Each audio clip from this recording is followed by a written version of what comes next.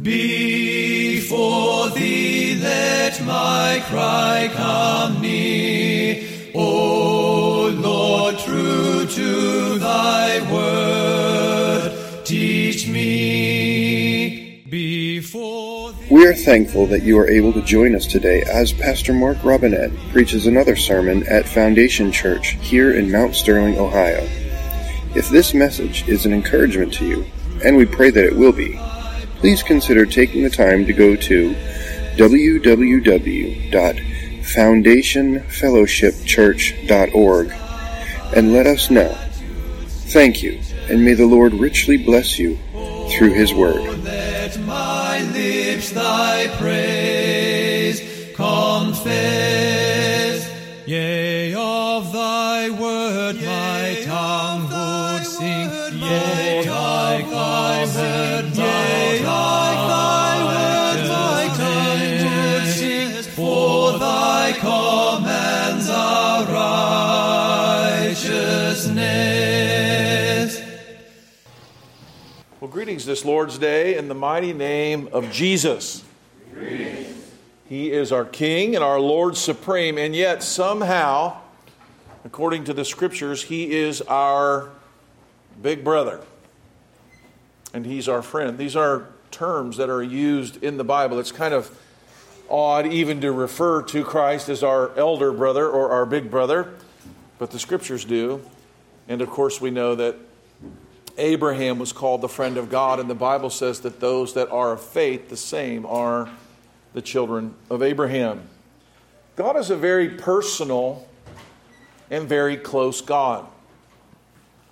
When we hurt, we can come to Him and we can trust Him with anything. That's kind of, I had a big brother. I didn't necessarily have a big brother like that. My wife had a big brother, Jeff, like that, that you could go to and share your hearts, and you could trust that your brother was going to look out for you. He, though, is not like our earthly brothers who sometimes fail us, but He is unchangeable, and He is a dependable confidant. He's our rock in the time of trouble. The Bible says that He was tempted in all points as we were, or we are, yet without sin. In Psalm 41, David came to his Lord, his friend, with a deep pain that only He could soothe. So hear our call to worship today from Psalm 41. Blessed is he that considers the poor, the Lord will deliver him in the time of trouble. David was the poor man that was being delivered here in Psalm 51. The Lord will preserve him and keep him alive, and he shall be blessed upon the earth, and thou wilt not deliver him to the will of his enemies. The Lord will strengthen him upon the bed of languishing, and thou wilt make all his bed in his sickness. I said, Lord, be merciful to me. Heal my soul, for I have sinned against thee. Mine enemies speak evil of me. When shall he die, and his name perish, they ask? And if he come to see me, he speaks vanity. His heart gathereth iniquity to himself. When he goeth abroad, he tells others about it. All they that hate me whisper together against me, and against me do they devise my hurt. An evil disease, saith they, cleaves fast unto him, and now he lieth, shall rise up no more. Yea, my own familiar friend, in whom I trusted, which did eat of my bread, has lifted up his heel against me. But thou, O Lord, be merciful unto me, and raise me up, that I may requite them. By this I know that thou favorest me, because mine enemy doth not triumph over me. And as for me, thou upholdest me in mine integrity, and settest me before thy face forever. Blessed be the Lord God of Israel from everlasting to everlasting. Amen and amen. Let us pray. Lord, our great friend in heaven, we come before you asking for you to pardon us for the sins that we have committed, to hide your face from them, Lord. Lord, as we come into your presence, called by you as your sons and servants, Lord, we come here longing to hear your voice. Speak to us, Lord, in this time that we gather together, that we might hear you and know what is right. Lord, that you might change us by the words that are spoken. Lord, draw us nearer to you. Make us fit for heaven.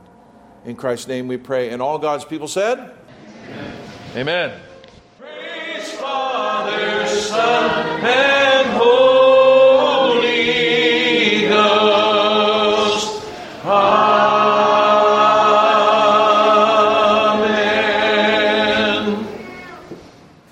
The children of Israel were a warring nation.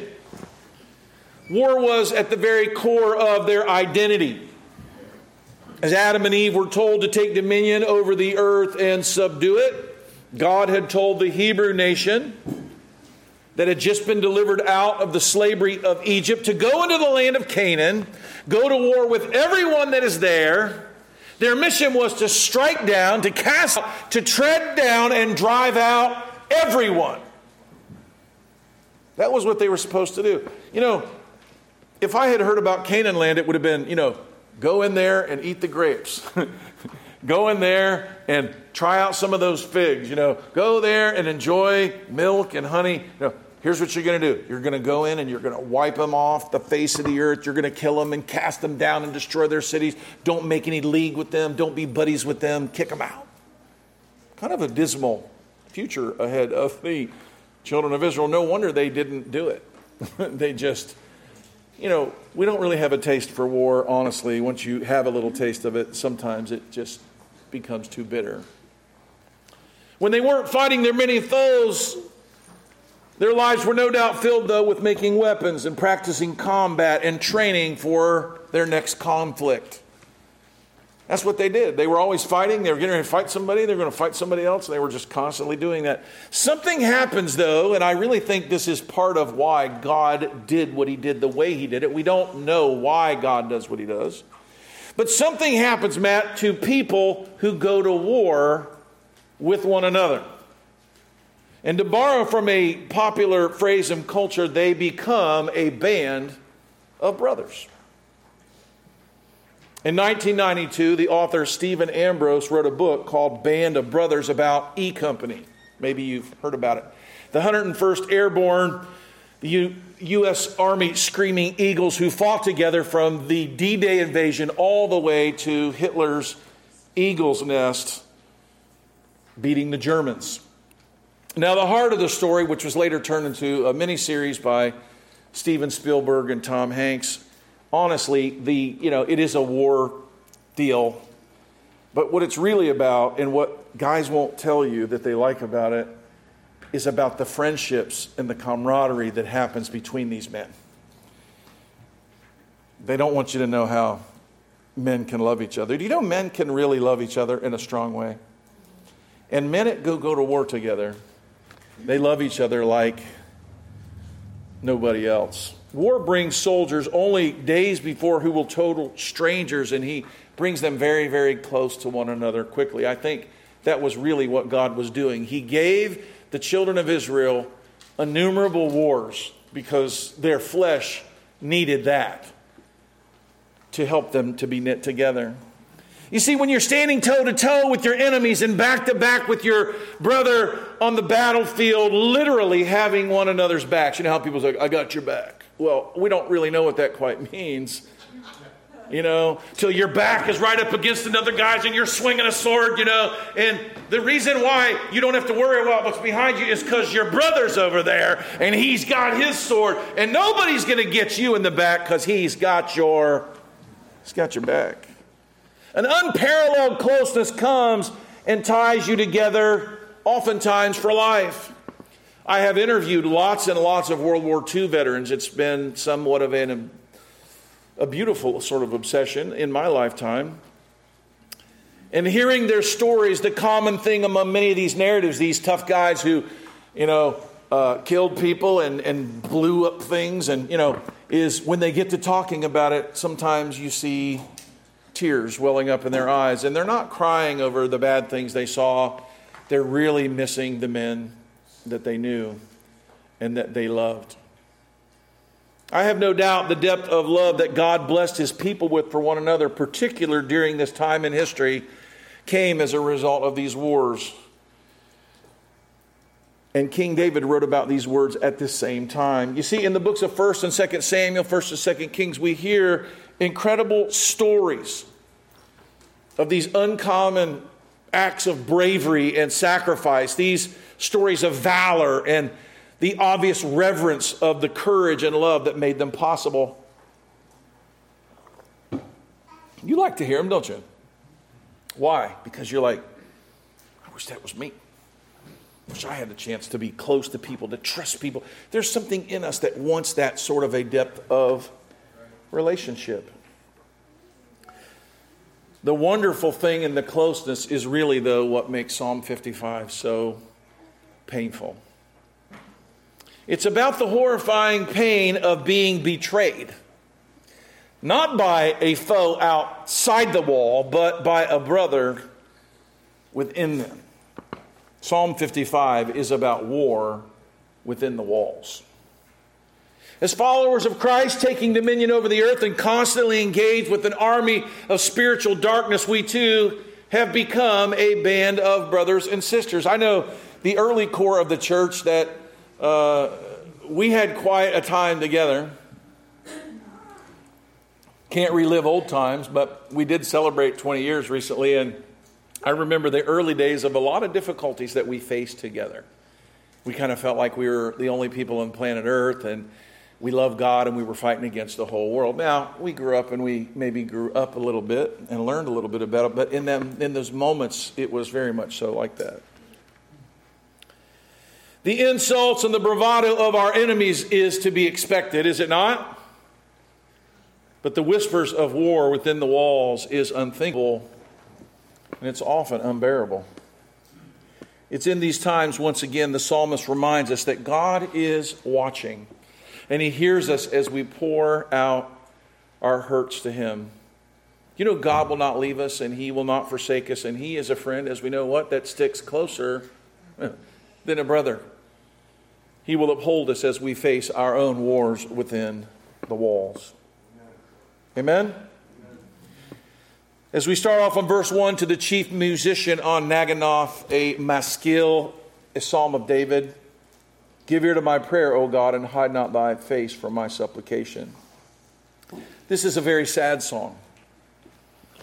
Many of us will relate well with this, but the sweet resolution walks us through the valley of the shadow of things we never expect to happen in our own lives. Played on Naganoth, which is stringed instruments of some sort, with the high strains of emotional pain, like we might hear at the top notes of a violin, or the dramatic agony and the deep vibrating bass of grief and sorrow. The psalm is another one of David's maskil, or proverb psalms meant to teach a lesson. The many pains of David serve us here again. For David was a man who was what? He was acquainted with grief. He was a man of many sorrows, as Christ was. He suffered in all points like as we are, even actually more like us than Christ, because Christ did it without sin. And David didn't hold up too well. He's actually more like us. I think that's why, I know that's why God had David write the Psalms, because he was more like us. More often than not, we do not face our temptations well. The lesson of this proverb psalm is plain. Even in the depths of despair that comes from the betrayal of those that we have trusted most, God is with us. If we call, He will answer. And if we trust Him, He will heal us. And if it serves us best, He will even avenge. And as we talked about last week, He will vindicate us. Give ear to my prayer, O God, and hide not thyself from my supplication, were the first sung words of this song. David asked God to listen to his prayer, not because he thinks God is busy, like hey God, I know you got a lot to do, No, he's not asking God to listen up because he's busy, or that he needs a reminder that it is his duty to hear David, but because David knows he's been guilty of the very sins that others are now inflicting upon him, and he doubts whether or not God is even willing to condescend to him because he is now the victim and not causing the affliction. David was a betrayer of friends.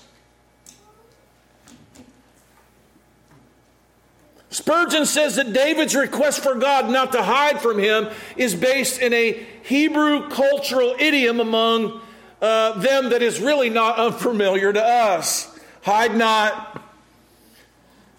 It comes from the idiom, when it says hide not, these words, Steve, they mean this. Like, you know how when you have an irritating neighbor that wants to talk a lot? I don't know, maybe you have this, And so you pull in your driveway and you kind of act like you don't see them, and you hurry to the car. And if that doesn't work, you get your cell phone out and you're like, yes, phone out. Because you're just kind of like, you guys don't know what I'm talking about? Do you know this even existed in the time of David? Okay? And so what David is saying is, don't avoid me. Don't just walk by me like I'm not there. I'm here, and I know you probably want to avoid me. I know I drive you crazy, oh Lord. That is the spirit which David is coming to God. David knows that he is reaping what he has done. His own sins of betrayal are certainly due him. And yet, in the depth of his suffering, he calls on God in humility, intimating that God could righteously avoid his irritating and constant prayers for his deserving afflictions. Anybody ever just afraid to pray because you think, why should I even pray to get out of this? I made the bed. I should just lay in it. David's kind of there. Folks, don't do that, though. You can think that way, but don't do it. God cares about you. You don't exhaust God's patience. So the Bible reminds us his mercies are new. How often? Every morning. Many of us really, really rejoice at that because it's necessary for us. God doesn't just go, oh, here comes Ryan again. I wish he would just shut up and go away. That's what we would do. Come on, he's going to complain. He's been doing that to people. It's about time he got his comeuppance. That's how that David is feeling about himself. Give ear to my prayer, O God. Lord, don't hide from me. I'm coming before you with my request. Verse 2, attend unto me and hear me. I mourn in my complaint and I make noise. David is asking God to come to him like blind Bartimaeus who called out. Remember this? Jesus is walking. The disciples are there and he's like, Jesus, thou son of David, have mercy on me. Jesus, thou son of David, have mercy on me. And they said, you need to be quiet. And then what did the Bible say he did? He cried louder, Jesus! He's like, you know what? I'm just going to yell and I'm going to yell louder. He's hurting. He wants God to share his sufferings with him, and he can't remain silent. He moans, it says here. I looked up moans. You know what moans means in the Hebrew? He moans. It says that emotion that comes out as a sound. Oh, he moans. You ever have that? You ever hurt like that? This is some of the bitter bread because it's where the psalm goes. We can sort of enjoy our own sinfulness in a sense that God has patience with us. But the truth is where the psalm takes us is a painful place. He's moaning. He's hurting. I've been burned with hot grease on my skin till my skin just like fell off, like that hurts. Everybody, that hurts, yeah. I've been attacked by a dog. I was bitten like all over my body, biting me. I don't even know how many times, puncturing, cutting me, that was painful. At those times, blood came forth and a place of pain was obvious. In this kind of suffering, though, that we're talking about today, there are no wounds to stitch, no ice to apply to the growing bump. Or the pain that emanates, though, here is emanating from the soul. It's a different kind of pain. We don't cry out with a shriek, ouch. We moan with the kind of inner pain. The pain of betrayal is that kind of pain. And no less real, though, than the wounds that blood or bones have been broken.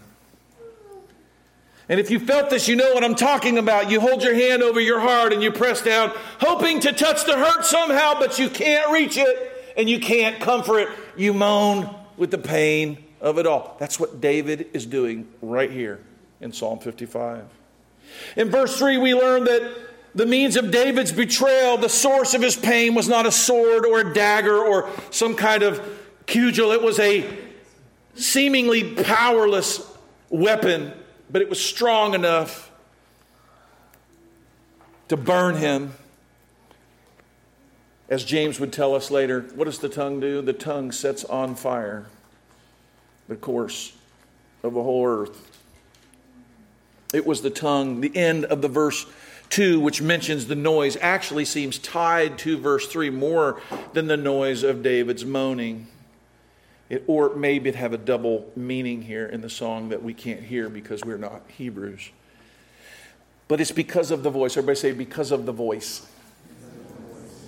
Because of the voice, because of the oppression of the wicked, for they cast iniquity upon me, and in wrath they hate me. In plain English, what's hurting is somebody said something that hurt me really, really bad. And they said I did something I would never do, and I haven't done, and it just hurts. Anybody know what that's like? Here it is, the voice of an enemy that disparages David and impugns his character, accusing him of something that he has not done. You see, the power of words cannot be overstated for good and evil. With our words, we can speak the word of God and see faith bloom in the hearts of unbelievers. We can praise our Almighty, but we can also cause a war. We can ruin the reputations and even the entire lives of others just by what we say with our mouth. Several times in the past weeks, we have read James chapter 3's warnings and admonitions about this very thing. That's why God wants us to be slow to speak, because your words can cause a great deal of damage. Verse 4, my heart is sore pained within me, and the terrors of death are fallen upon me. Words can literally hurt when we hear them. You ever heard something, and just as you heard it come out of the mouth of somebody, you just were like,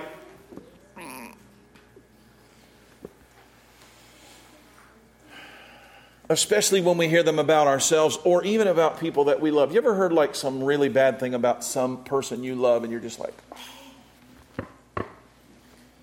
we all know the adage, sticks and stones may break my bones, but words will break my heart.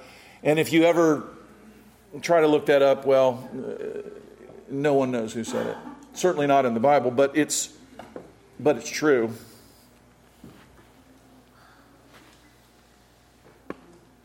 As he continues, whatever was said about David did more than hurt him, scared him. Verse 5, fearfulness and trembling are come upon me, and horror hath overwhelmed me. It wasn't merely pain, but it was fear that now he is saying is springing forth from the words that were said about him. Apparently, whatever it was, it had horrible implications. If an innocent man is accused of improperly behaving himself towards little children, or a woman is said to have committed a crime punishable by prison or death, what was said to someone might be known to incur merciless wrath or violence. There are things that people say that when they say them about you, very, very bad things can happen. You can be a respectable member of a church, you can be a good person, and someone says the wrong thing about you, and people might believe it, you're done. Doesn't matter if you did it. Doesn't matter if that's who you are. And folks, this happens every single day. And David's dilemma is right here. We don't know what it was, but we can imagine the horror that is overwhelming him. He wants to run. He wants to fly where he could go somewhere safe. But this was his first thought. You might relate to that. Like, where can I run? I don't know how I can fix this. I don't know. People aren't going to believe me. Or, oh no, when someone close to you says something bad about you, it's a whole lot different than when someone that doesn't know you does, because people believe it all the more. Verse 6, And I said, oh, that I had wings like a dove, for them would I fly and be at rest. Lo, then I would wander off and remain in the wilderness. I would hasten my escape from the windy storm. We often imagine that we can run from our troubles. Here, David, who is clearly, normally a fighter, right? I mean, if you were going to describe, if you were to ask, one of these little quizzes, was David fight or flight? David's a fighter, right? And he could stand up to a giant. He could stand up to a lion or a bear. He could stand up to a whole bunch of Philistines. But when this came to him, does he want to fight or does he want to run? Apparently, this is even more scary than a giant to David or a bear. The fighter becomes a flyer. At the end of verse 7, there is a salah, or a rest in the music, where he wants those hearing or singing the song to stay for a time to contemplate the emotion. I don't think anybody wants to stay here. Let's stay right here. You've been accused of doing something so horrible that it's going to completely destroy and ruin your life. And people are probably going to believe it. And you're here. And it was your close friend. And they betrayed you. And you're dizzy at the very thought of it. And so the song stops right there. Let's live here for a minute. Could you please get on with the psalm, David? Please. No, let's live with it for a minute. You know what I'm saying? That's what's going on. That's what this rest in music is about. Stop. Nobody wants to stop here. What they want to do is join David in his desire to run for the hills, to fly in the sky, and to get away as fast as he can because he's overwhelmed. He doesn't even know what to think. In fact, that's what happens when this kind of unthinkable pain strikes at our heart. We don't even know what to do. We don't know where to go. And sometimes we do really dumb stuff. This is what was happening inside of him, and he was confronted with this confusing situation. Who would believe that he could do these things? Why would they say them about him? Because at this point, I don't believe he knows in the song. I don't think he knows who it is. And knowing who it is not going to make it any better for David. It's bad that someone has said them, but when he finds out who says them, that makes it even worse. Sorry that this is unpleasant. His enemy had for today won the battle by the element of surprise, and he had to retreat in shock and terror to gather himself. The war within his walls had begun, and he was losing. Because why does a man run? Do you guys remember when the prophet Elijah ran from Jezebel? I mean, God had caused it not to rain for 3 years. God had performed incredible miracles to this man of God. And some woman has the prophet doing what? Running as fast as he can. I got to hide. Jezebel's going to get me. As much as he wanted this to be an escape for safety, there are things that there is nowhere to run from. And it did not take him long to realize this. And so David's confession before he comes to God with his earnest request is that this is how I'm feeling. When we prayed, it's okay to come to God and go, God, I'd like to run for my life right now. Lord, I'd like to just go somewhere far away. I'd like to get away from everyone because I just can't deal with this. It's okay to come to God with that. And sometimes that's what we need to do. Come to God. What you see in the songs and the psalms that David writes is he goes through a progression. At first, he's terrified. He's overwhelmed. He wants to run for his life. He's mournful. He's trembling. He's in horror. But do his songs end that way? No. He's teaching us that it's okay to come to God scared. It's okay to come to God confused. It's okay to even say that you want things from God that you really don't want. Does David really want to run and leave Israel and not be king and go away where there aren't any people and leave the house of God? No, he doesn't. But in that moment, that's how he feels. So in verse 9, he gets pretty emphatic. I was talking to the men up here about this.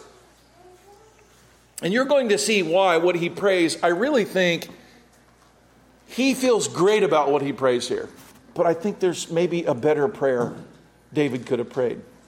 Verse 9, destroy, O Lord, and divide their tongues, for I have seen violence and strife in the city. Day and night they go about in it upon the walls thereof. Mischief also and sorrow are in the midst of it. Wickedness is in their midst. Deceit and guile depart not from her streets. David prays for the destruction of the perpetrator of this crime against him, convicting the slanderer as a person of violence, mischief, and wickedness. He likens them to those haughty spirits who built a tower in Nimrod's day to reach, if they could, the heavens and pull God down from his throne, into the violence of the days of Noah, whose acts caused God to destroy the earth. He compares the people that did this to him to those things. Might be overreacting. It may seem harsh to you, but it is true that this same spirit of rebellion, though, that built the Tower of Babel and filled the world with violence, is the spirit that speaks lies about the people of God and tries to bring them down in the slime pit where these enemies hide in the darkness with their deceiving words. Their aim is to depose you and I from where God has placed us, and to treacherously take what God has rightly given to us. It's their schemes, though, to fail, their languages to be confounded, and floods of judgment to wash them down. The drain of ignominy, like chaff, is blown away in the wind. The war within David's walls was a war of words with great consequence, and confounding their efforts was what he prayed for. Verses 12 through 14, the reason for the deep hurt and the vehemence against these words said against him is understood better in verses 12 through 14. You don't quite figure this out till you get to these verses, what is hurting him so bad. You see, it's one thing when a Philistine calls you a dead dog, and it's another when your husband, your wife, your best friend, or your fellow church member says it and he knows it isn't true. Here's what he says. He said, "For it was not an enemy that reproached me, then I could have borne that." I'm saying someone out there in the world says something bad about me. Steve Floisy comes and says to me, "You know what? You make me sick." You want to make me sick? Just say it, Steve. "But Steve, we have so much history, and I love you, and we've been together so much. I hate you. You're disgusting. You're vile." You're like, it's like kryptonite and Superman, right? You think I'm telling you? Come on. I know you don't want to talk about this, but this happens in your house. When your wife looks at you with disdain or says something bad to you, your husband does, or your children do, it's like, I don't think I can do this. Like, I think I want to die right now. Maybe you're all not sensitive like old Pastor Mark. On record, I'm a sissy. I will fight a Goliath and I'll fight a bear. But my wife and kids and my beloved brothers in the church, not so much. It was not an enemy that reproached me, then I could have borne it. Neither was he that hated me, that did magnify himself against me. Then I would have hid myself from him. You know, I did something really bad to my brother one time, and he he wanted to hurt me, so I ran for my life. Like, has this ever happened to you? You're like, yeah. You know, he said, when someone loves you and you know you've hurt them, sometimes you need to run for your life. Like, just run, because you really don't want them to catch you, for their own sake, And so he's giving this playfulness here. If it was someone that hated me,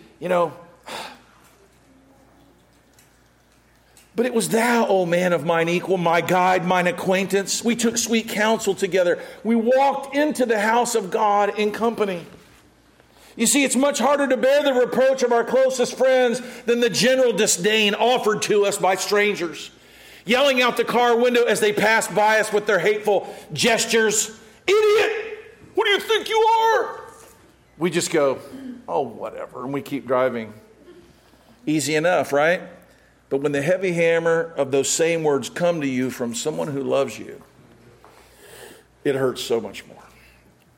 In the case, these words were false, and David knew that whoever knew it knew they were. This is another compounding element. They know that's not true. They've been here day after day, year after year, our entire life, when I have done all this good, and they're saying, "You never cared about me ever." And you're like, "Yes, I did." You never spent 5 minutes with me. You're like, 5 minutes? If I spent 5 minutes, I spent 12 years. People who are very close to you, that know all of your secrets and have heard every loose word that you've ever spoken, can, if they're so inclined to, with those things they know about you, they can really, really get you. That's why it's very treacherous. Now, none of us can know what really happened here, but there's a story in the headlines this week that I think might be a fun story to explain it. You guys heard the story this week about Donald Trump? Do you guys know he's our president? Have you heard about him? And sometimes they even write stories about him in the newspaper. Have you guys seen any of those stories? I think it's funny. There's only one subject in the news. It's the president of the United States. There is no other subject. The whole world could collapse, and it all comes down to this one guy, right? It's amazing. Who would have thought? No one ever thought about him before, but now that he's president, everyone thinks about him night and day. So this news story, which was made, of course, by anonymous sources. These are the very best kinds of stories. But not only anonymous sources close to the president. See where this kind of applies to our subject here? Anonymous sources close to the president say some pretty horrible things. Now, I'm sure we're going to hear it like for the next 60 days. You're going to be hearing this. Anonymous sources close to the president say, this is going to happen so often you should just giggle when you read it. But an article written in The Atlantic, which, this is great journalism, of course, someone who is not going to say who they are, but they're really close to the president, said this and they really know it's true. We're never going to tell you who they are. So they said that when Donald Trump was in France a little while back, that he had the opportunity to visit a graveyard of World War II soldiers who died in battle serving our nation. And he said, you know what? Why should I go over there? They're a bunch of losers, a bunch of suckers. And besides, it's rainy and I don't really want to get my hair wet. And my hair is so much more important than these soldiers are. And that sounds like our president. It doesn't really sound like him, So this is the new thing. He hates veterans and he's like, they're idiots. They're suckers. I mean, really? Go out there, die for your country. What a moron. This is totally like something he would say, right? Now, honestly, when I heard that, I'm like, if I saw a video of him saying something like that, I think I would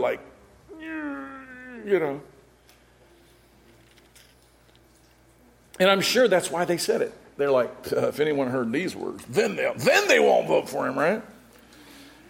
Now, in the eyes of some, I'm sure it already has. They have no idea whether he said it or not, but they already, they've made their thing up. Now, so I was trying to think of an example that didn't involve one of my made-up stories, okay? And so that ended up being about one of you and your fictional lives. So I'm using this one, okay? So, do you know Donald Trump could have actually said that? And it might not really even be bad. And you might go, and I'm not, you know what? He may be the worst guy in the world. Who knows, okay? But could you imagine this? What if he said it like this? Okay, this is certainly not to make you like Donald Trump. This is just, it's in the news. People are writing stuff about him, and it's interesting to me, okay? But could you imagine if, he's on a tight schedule. He's getting ready to meet with the leader of some country. This is going on. Weather's a problem. Logistics are a problem. He realizes he can't quite fit this visit to this gravesite. And so he knows what people are going to think about him if he doesn't go, because he's already said he wants to go. And he goes, yeah, you know what I think about these guys. They're a bunch of losers and a bunch of suckers. That's what I think about people who died in the war. They're just a bunch of losers. He might have said it like that. And if he did, he isn't saying he thinks it, right? He's saying that's what people are going to say. And he goes, and probably, it would probably mess up my hair, and we wouldn't want to do that, right? So you see how you could say something, and I don't know how he said it, or even if he's a good or a bad man. But what I'm saying is, you can take the very words that somebody does say that are true, and if they were being honest, they wouldn't deny them. Now, I do know this much about our president. Our president's going to say, he didn't say that, even if he probably did. Because if he tried to explain himself, they wouldn't hear that. All they would get is, yeah, I said that. That's it. He's the worst guy in the world. Let's take him out and shoot him. Well, they're already there. But that's what can be done. Do you know, there are things in your life you do that out of context, people that are close to you can grab those things and they could go, well, you know what Elaine did. And then you go, Elaine, did you do that? You're like, yeah, I did do that. But I was just kidding, or you had to be there, or whatever, right? I said things like this. I'll do this because, I hate people, That's why I'm going to do this, Sarcastically stating what isn't true, but everybody knows I don't think. But still yet, I did say them. Anyway, that's what kind of hurt David is dealing with. He's dealing with something someone said about him that may have a semblance of truth to it, but it's only meant to hurt him. And he knows now that it's not just by someone out there. For anyone to have heard me do that or say that, they actually were in my house. They were in the Oval Office because, man, I did say that. When something is said bad about us, we often say, who said that? I want to know who said that about me. And the truth is, we really don't want to know. Finding out, honestly, oftentimes is more pain. But it was thou, O man of mine equal. So now he's singing to the guy. It was you, buddy. My acquaintance, my guide, my equal. We took sweet counsel together. We walked under the house of God in company. And this is another thing that compounds the pain. Now the good memories shared with this person become part of the pain. Remember that time we went fishing together and I thought we were so close and I told you the secrets of my heart? Oh, you were writing them all down so you could destroy me with them. Thank you. And you're just like, oh. And then you're trying to remember what in the world, what's next? What's next? The agony of the suffering David has endured and how he needs help from the God because he's suffering. This is real life. This is really what's going on with David, and he's suffering it. Does any of this relate to you? Do you understand what I'm talking about? Obviously, he's so hurt in agony. Here's what he says in verse 15. Let death seize upon them. Let them go down quick into hell, for wickedness is their dwelling. Now, obviously, he's so hurt and angered that he wants them to die. Now, this is David's honest feeling. Once again, is it wrong to bring our honest feelings to God? No, it's not. But I hope that none of you pray a prayer like this about me. I go to church with you. I'm your friend. I hope no one prays this about anyone that goes to this church. But it can be where we go with our hurt too. It is what we do. David's defense, he's not praying for an opportunity, though, to kill him himself or to take matters into his own hands. God knows if we ask him for what is inappropriate, he's not going to do it. Doesn't it say that? We have not because we ask not, or we ask what? We ask amiss.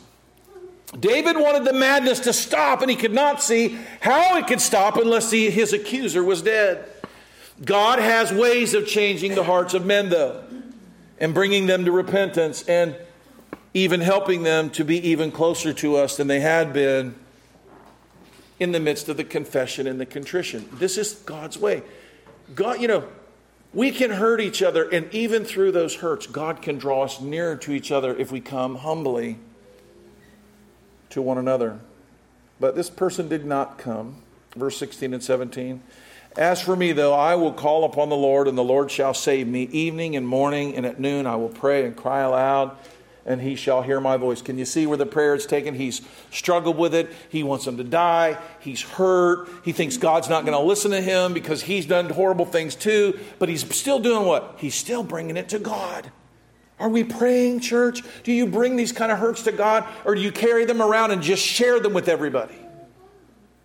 Folks, you can't cast this kind of care on other people, because the people that love you, when they hear it, it hurts them. And it hurts you.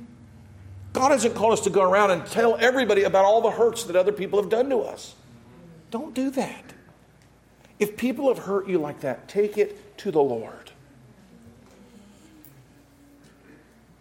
This is where David comes to a much better place in prayer. Oh, evening and morning and at noon. I'm going to pray and I'm going to cry aloud to you, and you're going to hear me, Lord. I'll call upon you. You're going to save me, Lord. Sometimes we just need to pray through.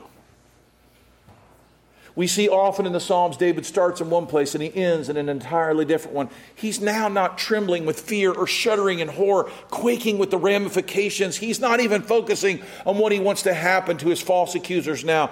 He has just now done what? He's taken them and he's put them in the hands of God. Folks, I'm telling you, when you wrestle in prayer with God, ultimately the people that have hurt you, what you got to do is wrestle them out of your own hands and go, God, here they are. Because God knows if they need to be smitten off the earth or struck down with lightning and made a greasy spot. God knows. If maybe He's using this to change your heart and change theirs, God knows what we don't know. Here in verse 18, he now recalls the goodness of the Lord at other times, remembering God's faithfulness. This is a much better place for David in prayer as he takes God and he goes out of the place of worry and into a place of remembrance and trust. Verse 18, He hath delivered my soul in peace from the battle that was against me. This is what God's done before. And you know, God was doing it right now in prayer. You know, He's delivered me before. He's delivering me right now. For there were many with me. He's reminded that, not everybody abandoned me, He gives thanks for those who stood with him at this time of trouble. A friend in time of trouble is a true friend. Those who abandon you quickly as soon as someone says something bad about you is not and has never been a true friend. I hadn't seen her talk to my wife in 8 years of time, and someone had said something really rough about her.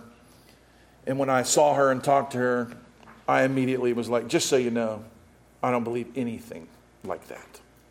I don't think you're capable. These kind of things, friends who go, hey, you know what? I'll have to see you do that before I believe you would do something like that. Friends trust each other. That's how you have your friends back. That's why we're married today. Because I trusted my wife. I trusted her as my friend before she was ever my wife.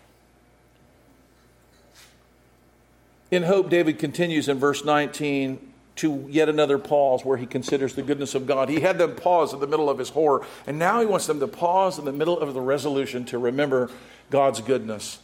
Verse 19, God shall hear and afflict them, even he that abideth of old. He will do it. And then he puts another Selah. Sometimes we need to just camp. You know what? God is going to deal with it. God is going to take care of this. He always has, and He will. That is a place we need to come to in prayer. Because they have no changes, he says, therefore they fear not God. Those that fear God do not always continue in the same sins. They do change.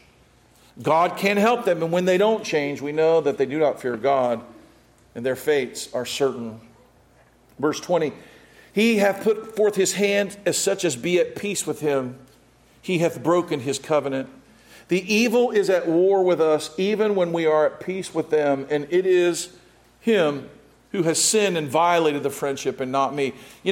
Oftentimes when we suffer and people betray us, where our heart goes next is, what did I do? How did I go wrong? I probably did something to deserve this. I can tell you right now, in counseling, so many people that have been sinned against, that's where they end up going. And I'm telling you, that's not where to go. When people hurt you, it's not your fault.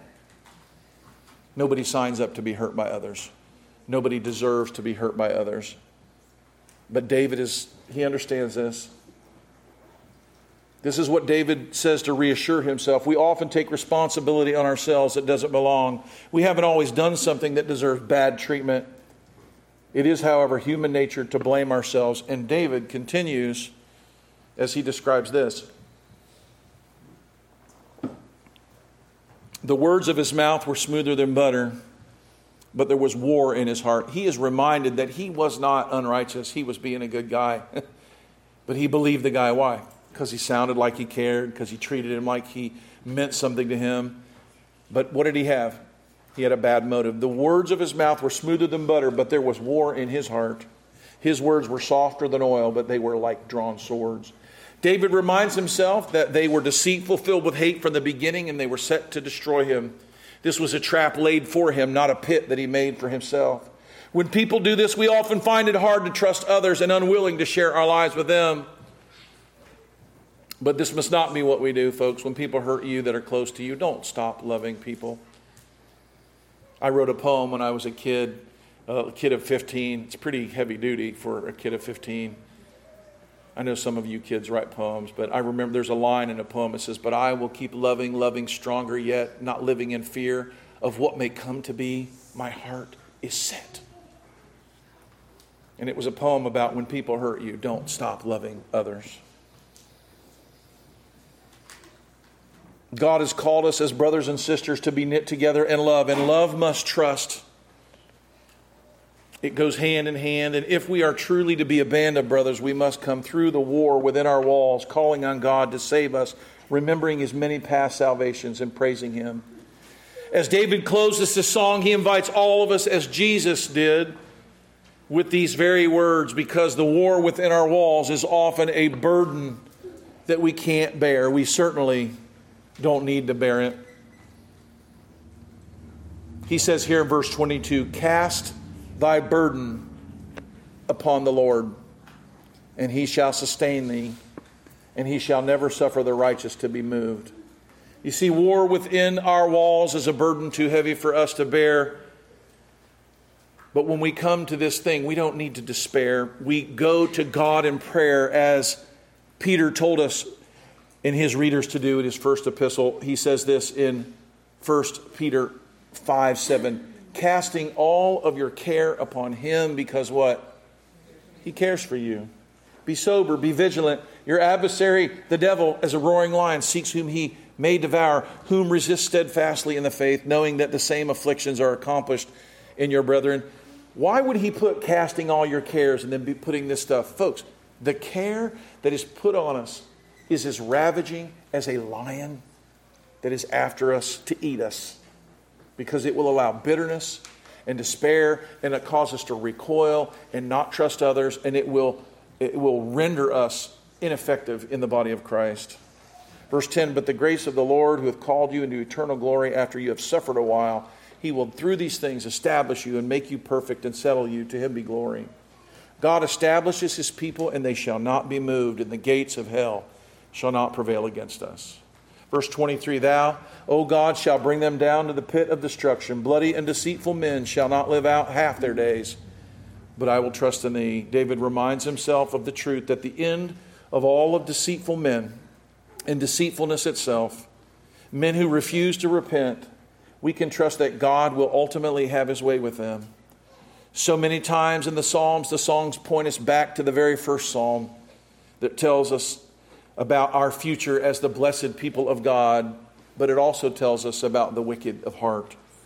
We're told that the blessed man will be like what? He will be like a tree planted by the rivers of water, that bringeth forth his fruit in his season. His leaf also shall not wither, and whatsoever he doeth shall prosper. But the ungodly are not so. They are like the chaff which the wind driveth away. Therefore the ungodly shall not stand in the judgment, nor sinners in the congregation of the righteous. For the Lord knoweth the way of the righteous, but the way of the ungodly shall perish. Let us lay down our burdens today, and in the days where there is war within our walls, casting this unbearable care on our Lord Jesus Christ, for He cares for us. Let us pray.